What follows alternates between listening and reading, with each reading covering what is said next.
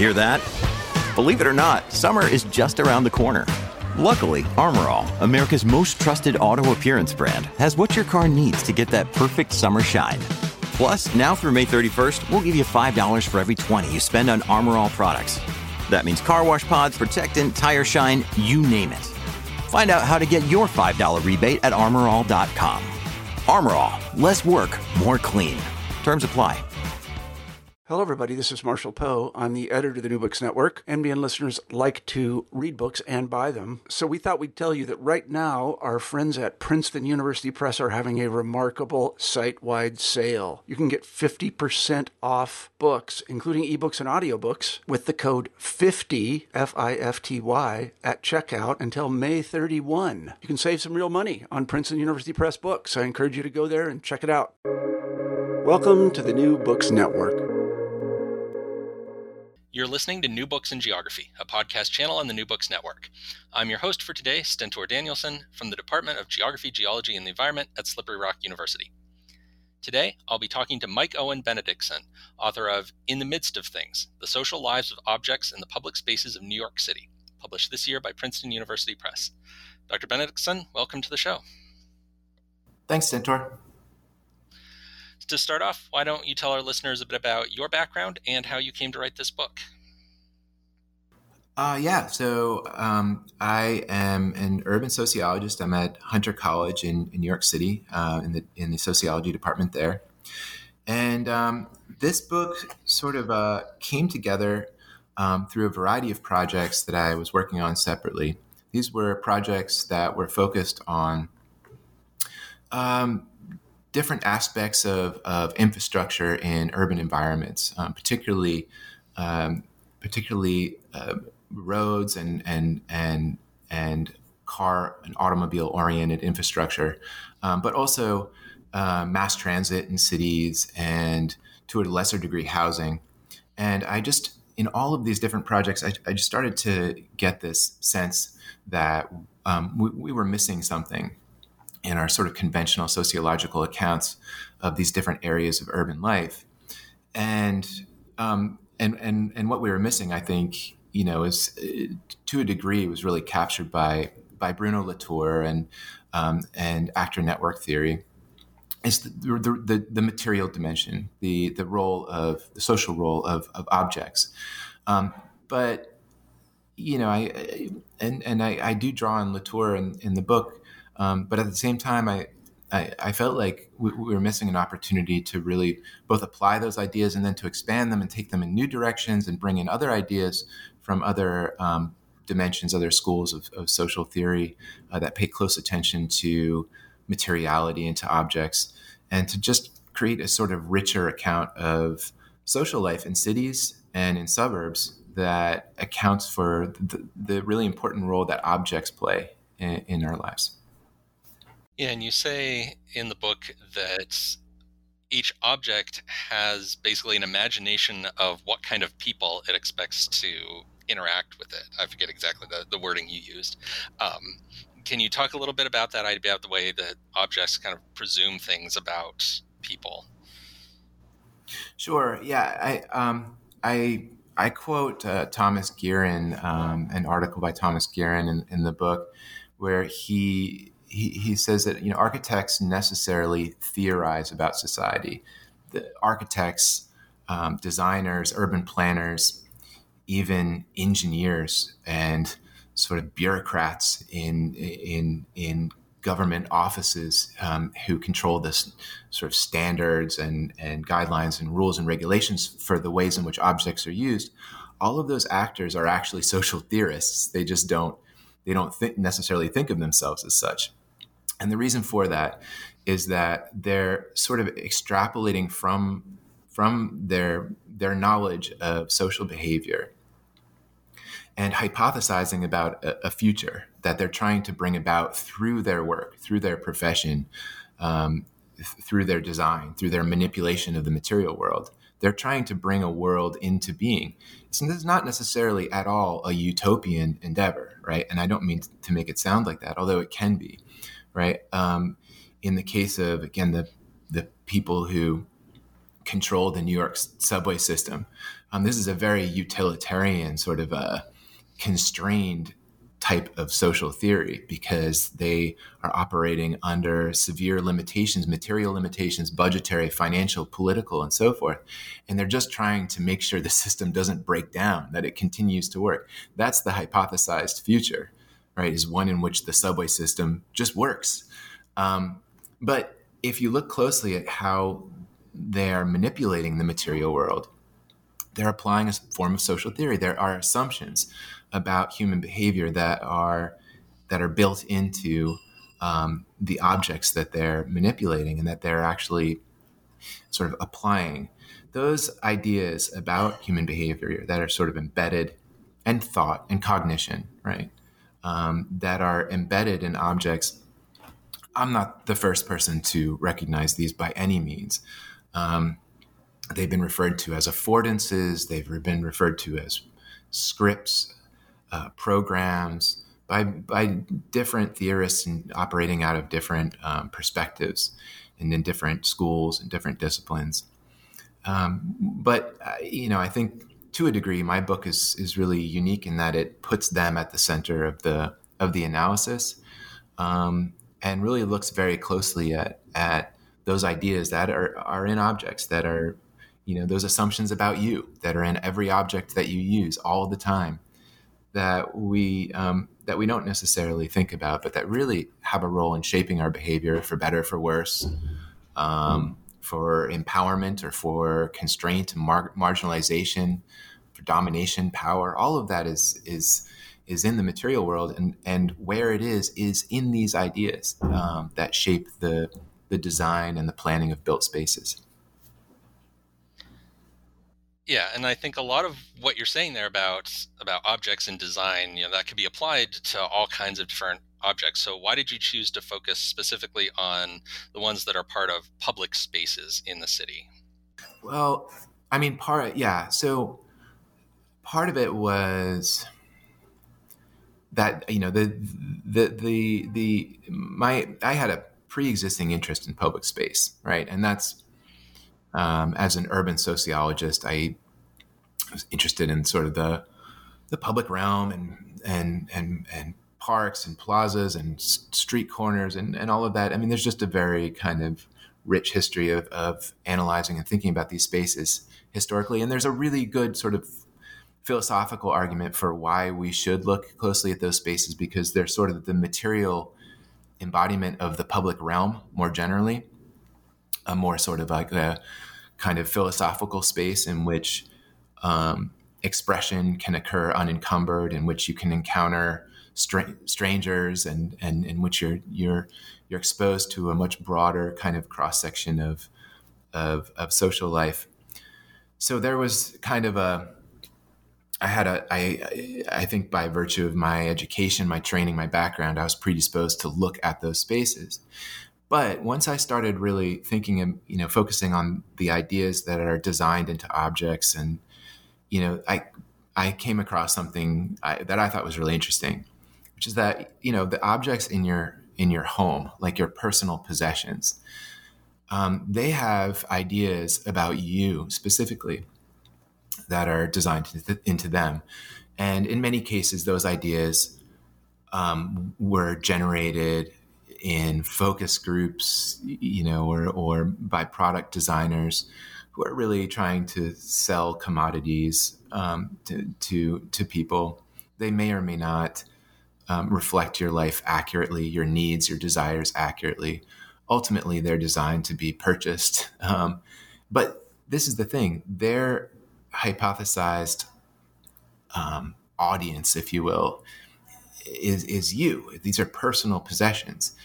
If we move out of the home, out of private domestic space and into public space, then the audience is the public. And that's a really important shift and a very interesting shift, because now there's absolutely really important social and sociological and political implications to objects that are in personal homes, and a number of people have shown that about anthropologists like Daniel Miller and Dolores Hayden, Gwendolyn Wright, others who have looked at the role of gender in domestic suburban space in particular. But when you move out into the public realm, the objects have to have hypotheses, working theories about the public writ large, the collective, and that's different. That brings in my mind, it imposes a necessary politics at all times in every space pertaining to inclusion and exclusion, accessibility, usability, and so forth. And so I ended up focusing on objects that are in public spaces, and I also ended up focusing on objects that make trouble, that are sort of controversial, or that are used in ways that are unanticipated by their designers, or that sparked controversies when they were being designed. Okay, so that's a good segue into the next question, where I want to bring us down from these big abstract questions into looking at some of the specific objects that you write about in the book, because you've got your main 6 chapters, each about a particular object, including there's a lawn in Brooklyn, Jersey barriers on a highway median, there's a bench in Trump Tower that you talk about. So can you tell us about how did you choose those particular 6 case studies to focus on? Sure. I sort of, what I ended up doing was I ended up sort of toggling back and forth between the material world and sort of political and social controversies about aspects of urban planning at a localized level, actually, really sort of debates about public spaces. And in this way, I eventually settled on an object that I could look at in some detail, and that would help to sort of tell me things about that controversy, about that debate, about the problems or the conflicts that were occurring more generally concerning the places and the spaces where those objects were embedded. So it was kind of a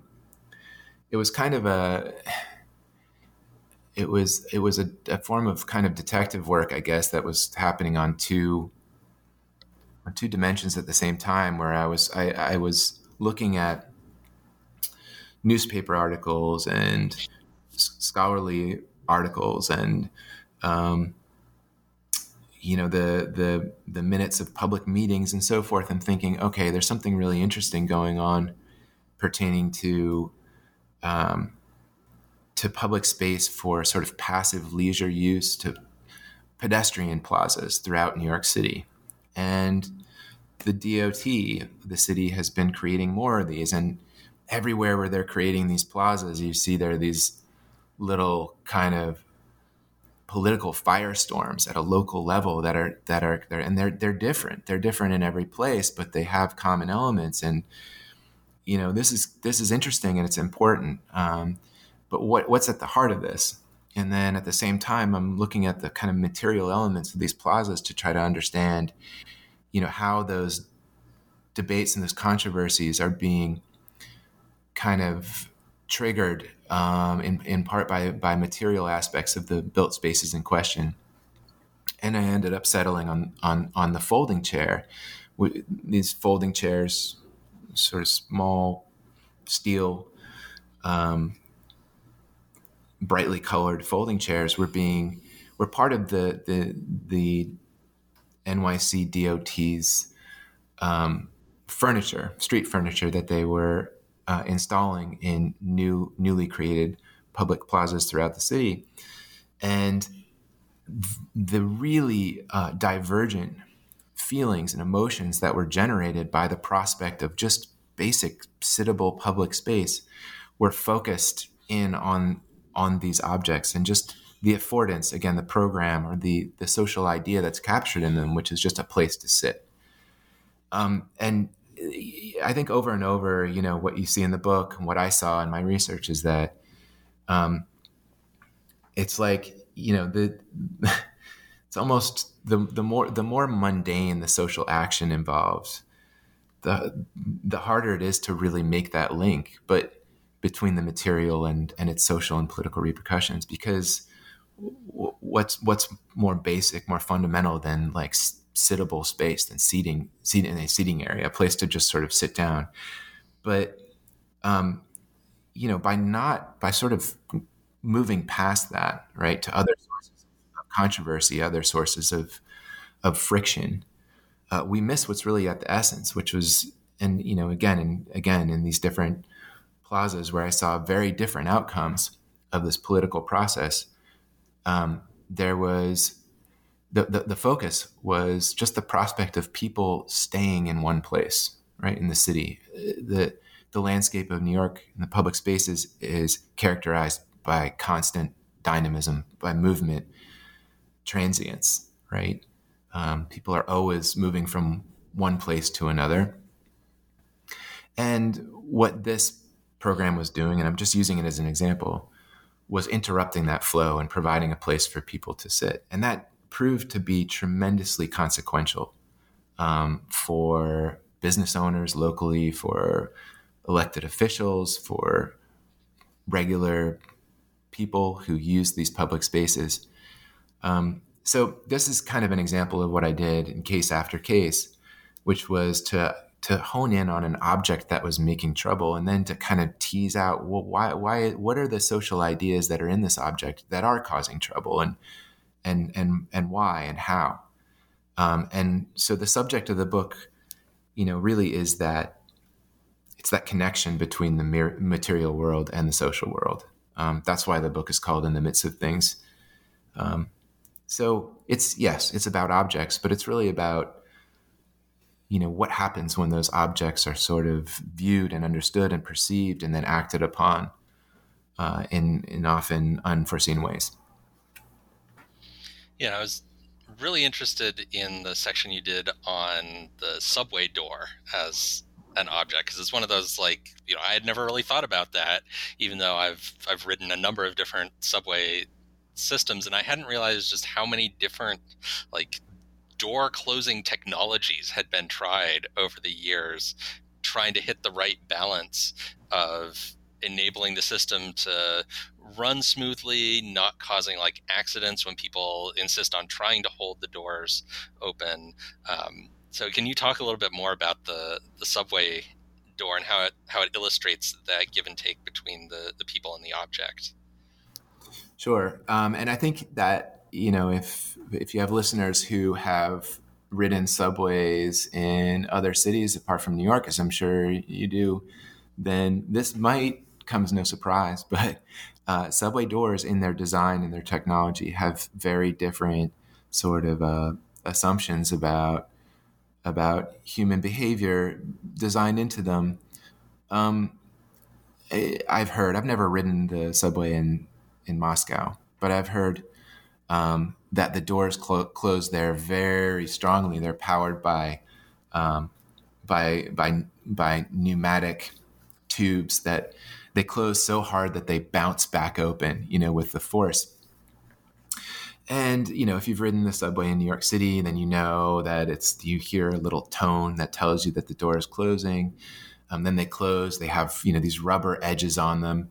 If you try to stop one of those doors with your hand or your foot, it'll apply some force, but then it will eventually kind of release and open a bit, and then it often might try to close again, or typically it will.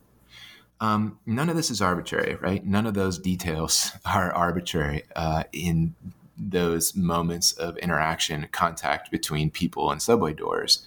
In the case of New York City, and what's happened here, and this is really, I think, the subject of this chapter about the subway door, is that you have an ongoing interplay, a back and forth, or a struggle, if you will, between the requirement of the subway system that it be sort of efficient, expeditious, that it run on time, and the needs and desires of individual subway riders and the subway ridership as a collectivity.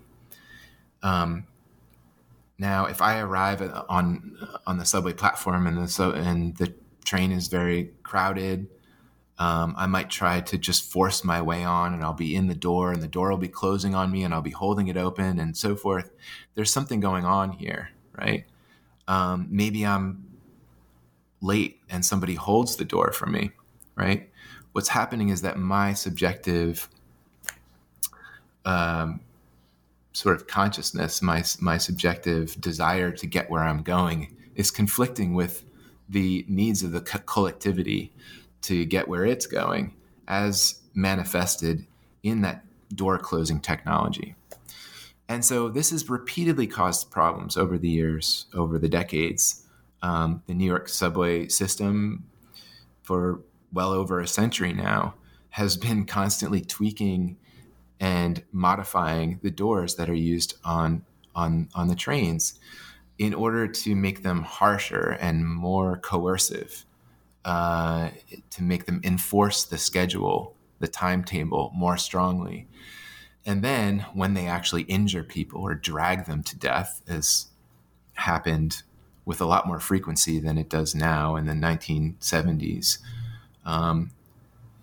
they then kind of dial back on the coerciveness. And they do this through technological means, by changing the actual mechanism that closes the doors, by how it responds to an obstruction, by how it alerts the conductor of the train, and then what the conductor can do in response.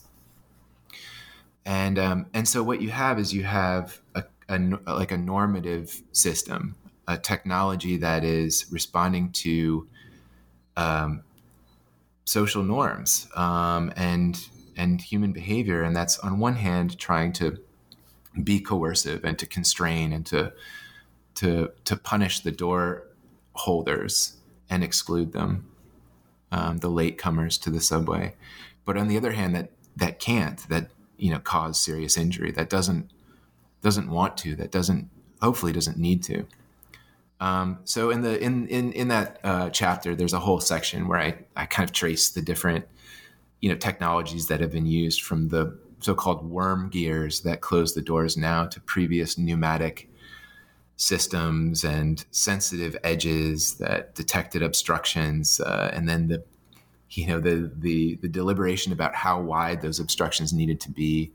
The transit official back in, I believe it was the 1940s, who stuck his nose in between the edges of a closing door in order to illustrate how gentle it was. So there's an interplay here between human behavior and social norms and the kind of utilitarian imperatives, bureaucratic and chronological and so forth, that are embedded in the subway system and its timetable. Yeah, and so the decisions about those kind of things, about changing the door mechanisms and stuff, in that case, it's kind of being made by the people in charge of the subway system. But in a number of your other cases, there's a big role played by public participation, where the policymakers have like community forums and work with neighborhood groups and stuff to make these design decisions. So what can your book tell us about the role played by this kind of public participation in urban life, and in what's good, what's bad, when does it work, when does it not work? Yeah, I mean, so there are a couple of the case studies in the book, the chapter about pedestrian plazas and the folding chair, and also the one about the lawn in Brooklyn Bridge Park. That a couple of the case studies do really focus on objects that were partly informed by, and spaces and places that were informed by participatory planning to varying degrees, which is, I don't want to call it in vogue, because that's sort of, I think, trivializes it. It's becoming much more common, right? And for good reason. Historically, the processes by which urban spaces were designed and planned was much more top down and much more driven by, these imperatives, economic growth, efficiency, safety, and so forth, as conceptualized by powerful urban planners and bureaucrats, as well as, to a lesser degree, politicians, elected officials. And over the last few decades, the door has really been opened to, especially in New York City, to community-based planning. And in general, I think that's a good thing. But that's not actually a claim that's made in the book. And it was, to be honest, it was difficult at times to be the sort of, to be objective and to look at these processes, and just try, as they occurred, without that sort of, that kind of bias towards democratic and participatory and community-based planning processes. What I found in the book, and what the book has to say about this, is really that they are inherently unpredictable. And, I guess maybe that's the point, but of these processes in the first place. But I think that, the architects, engineers, planning agencies, city agencies, they have to have these ideas about how things will work. They have to have these ideas about how built space will affect the social life of the city, will affect the movement of people and things through the city, the economy of the city, all of these, important dimensions of urban life. And once you then take those ideas and you bring into play the ideas of a community, a neighborhood, a group of prospective users, a cross-section of the people who will be affected by the material form of built objects and spaces, there's a degree of entropy that gets introduced here that I think it seems to me inevitable. And I hate to generalize in that way based on a series of case studies. But in the case of the pedestrian plazas, it was just fascinating to see the range of different neighborhood level repercussions and responses to the same fairly modest intervention in built space. And in the case of the lawn, which is the first chapter, the lawn in Brooklyn Bridge Park, you had a space that was in many ways kind of a blank slate, and in a fairly innocuous one, right? Just a public park, a green space on the waterfront where there had been a series of kind of largely abandoned warehouses, sort of an industrial space.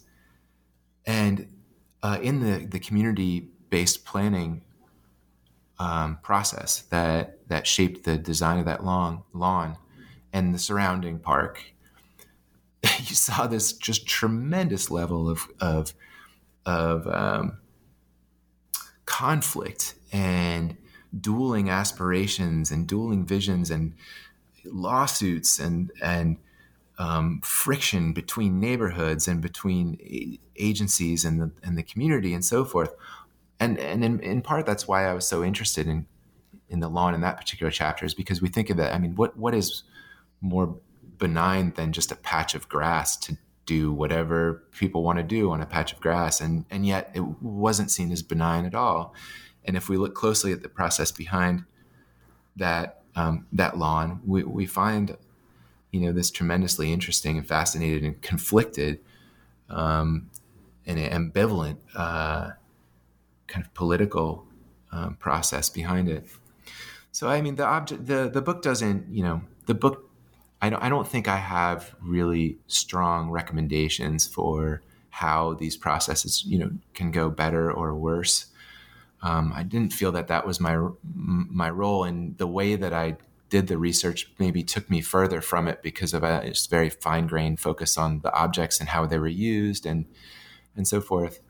But one thing that I do really get a strong sense for, and that I do argue for, is that these processes are inherently kind of unpredictable, and for better or for worse. So I want to now ask about what the process of doing the research for this book was like, because it seems like you're kind of a largely ethnographic kind of approach. You also, reviewed documents and interviewed people and stuff, and you tell a lot of stories. Like, you talk about you're hanging out at this bus stop along this highway and just like, talking to the people that are coming up there to catch the bus and trying to cross this highway. And so I'm just wondering, like, what was the experience like for you of doing this research, of, focusing your attention on the objects and the people using them?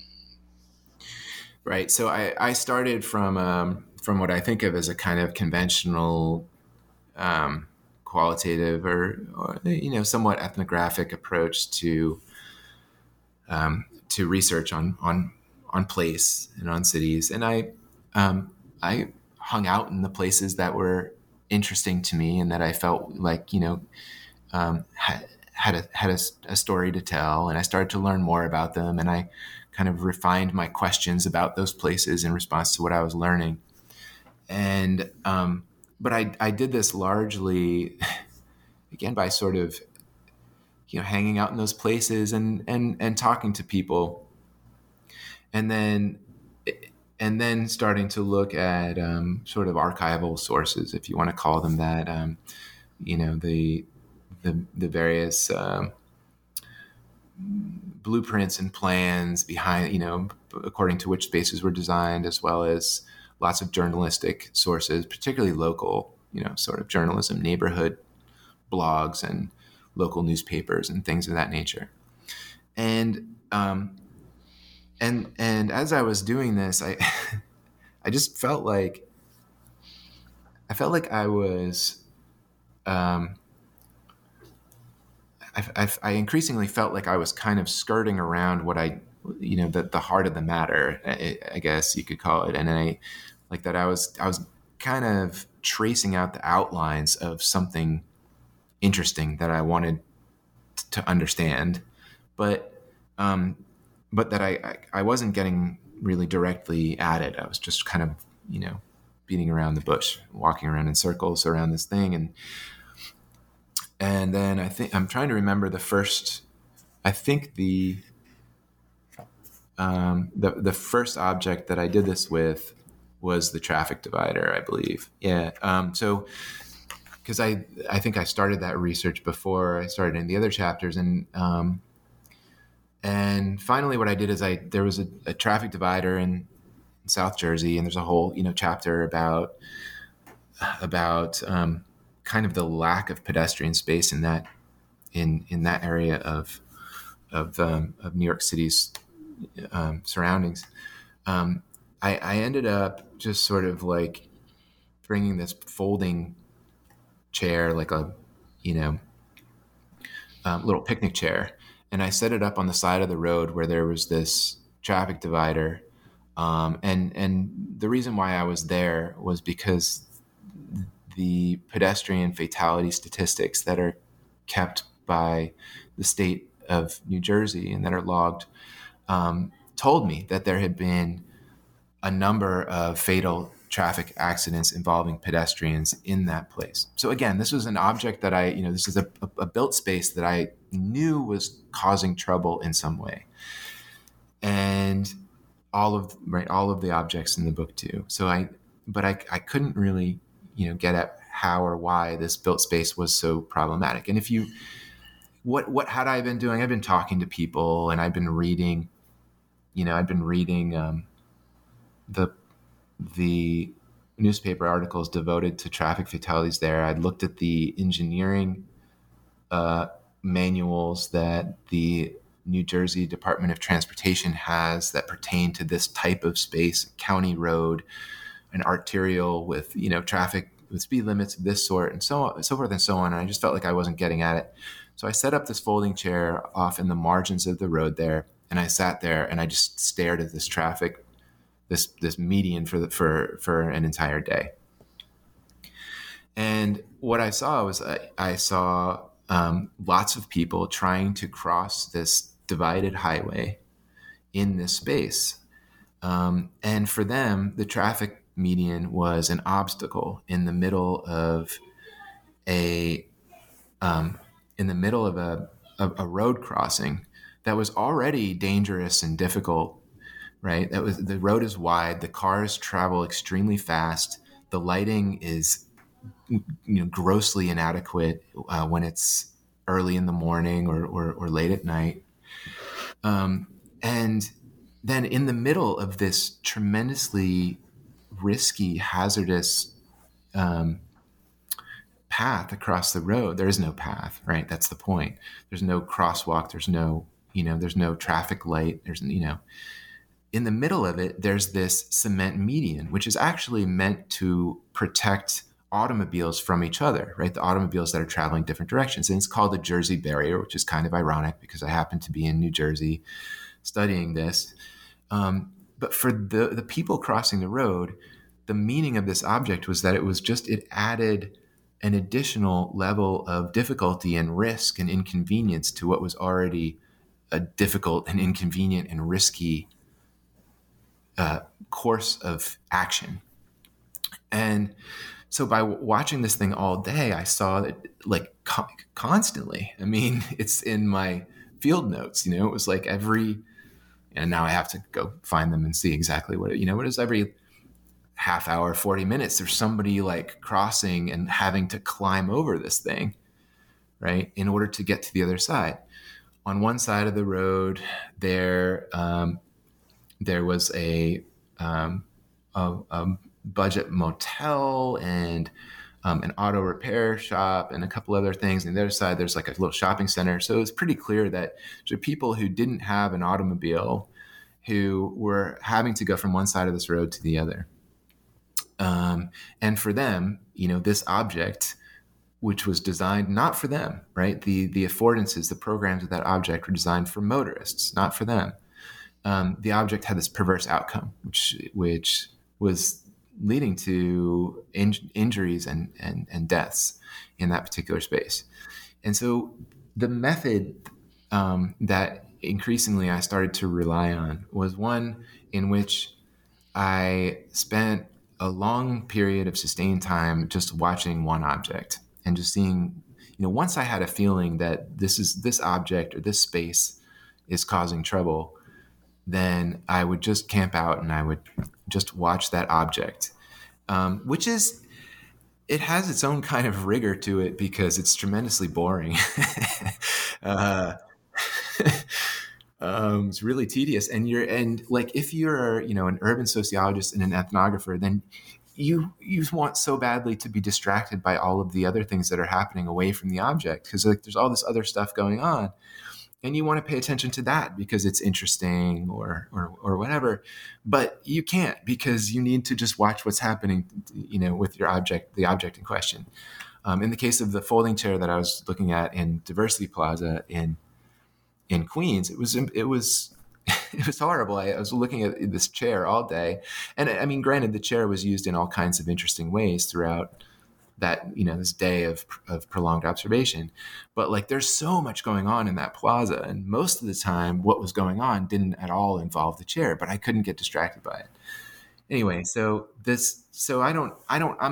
I'm never going to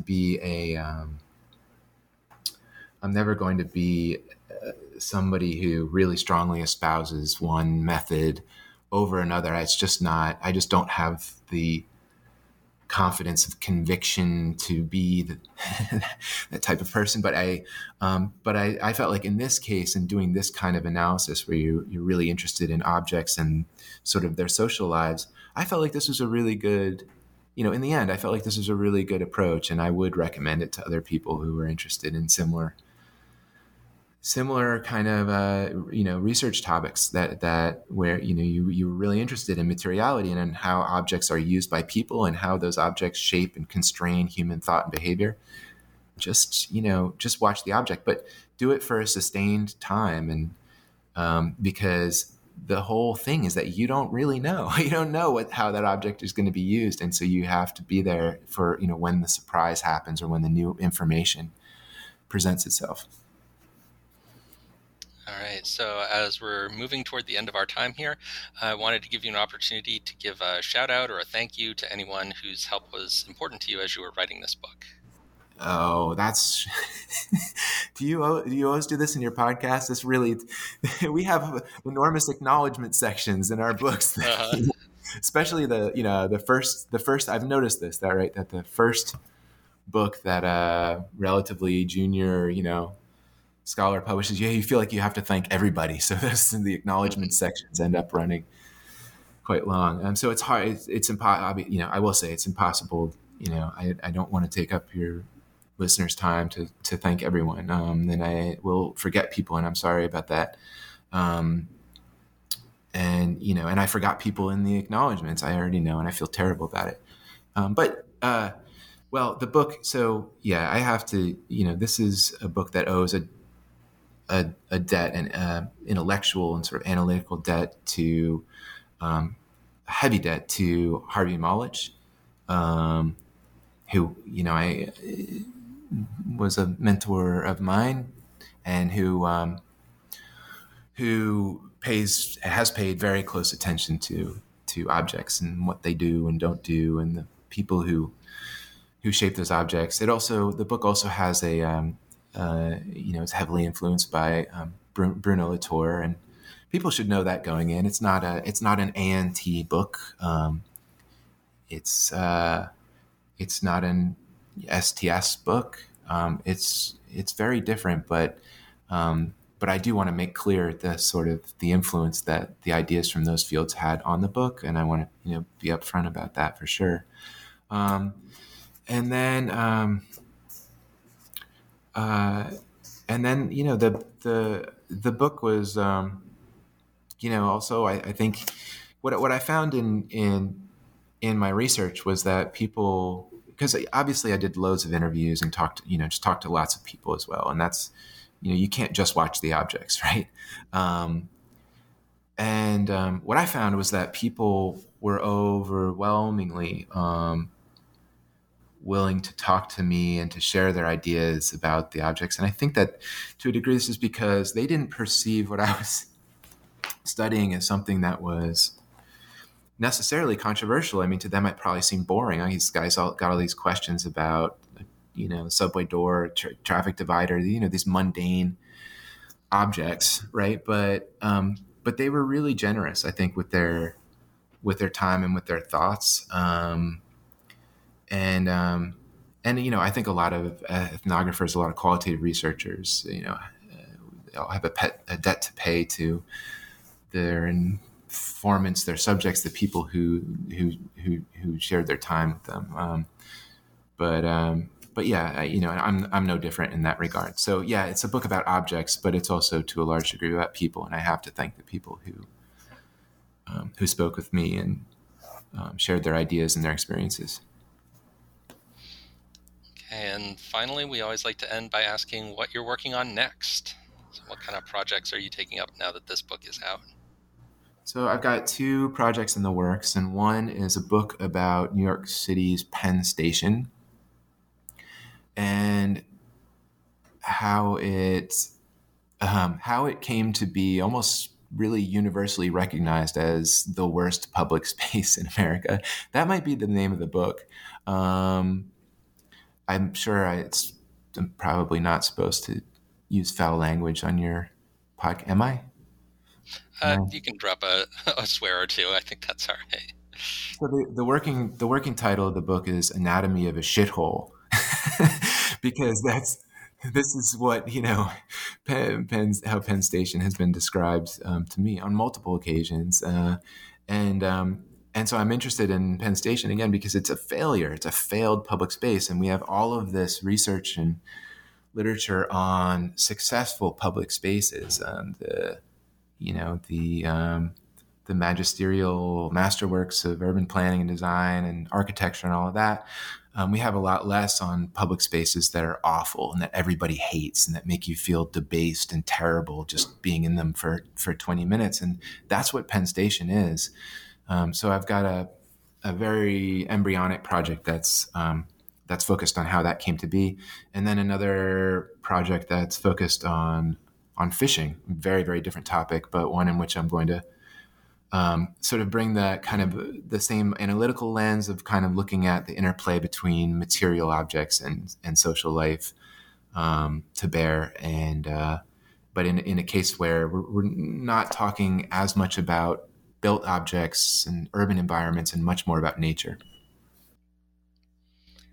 All right. Well, we'll be looking forward to both of those projects. Thank you so much for coming on the show. Thank you. I really enjoyed this. I appreciate it. This has been a conversation with Mike Owen Benedictson, author of In the Midst of Things, The Social Lives of Objects in the Public Spaces of New York City, published this year by Princeton University Press.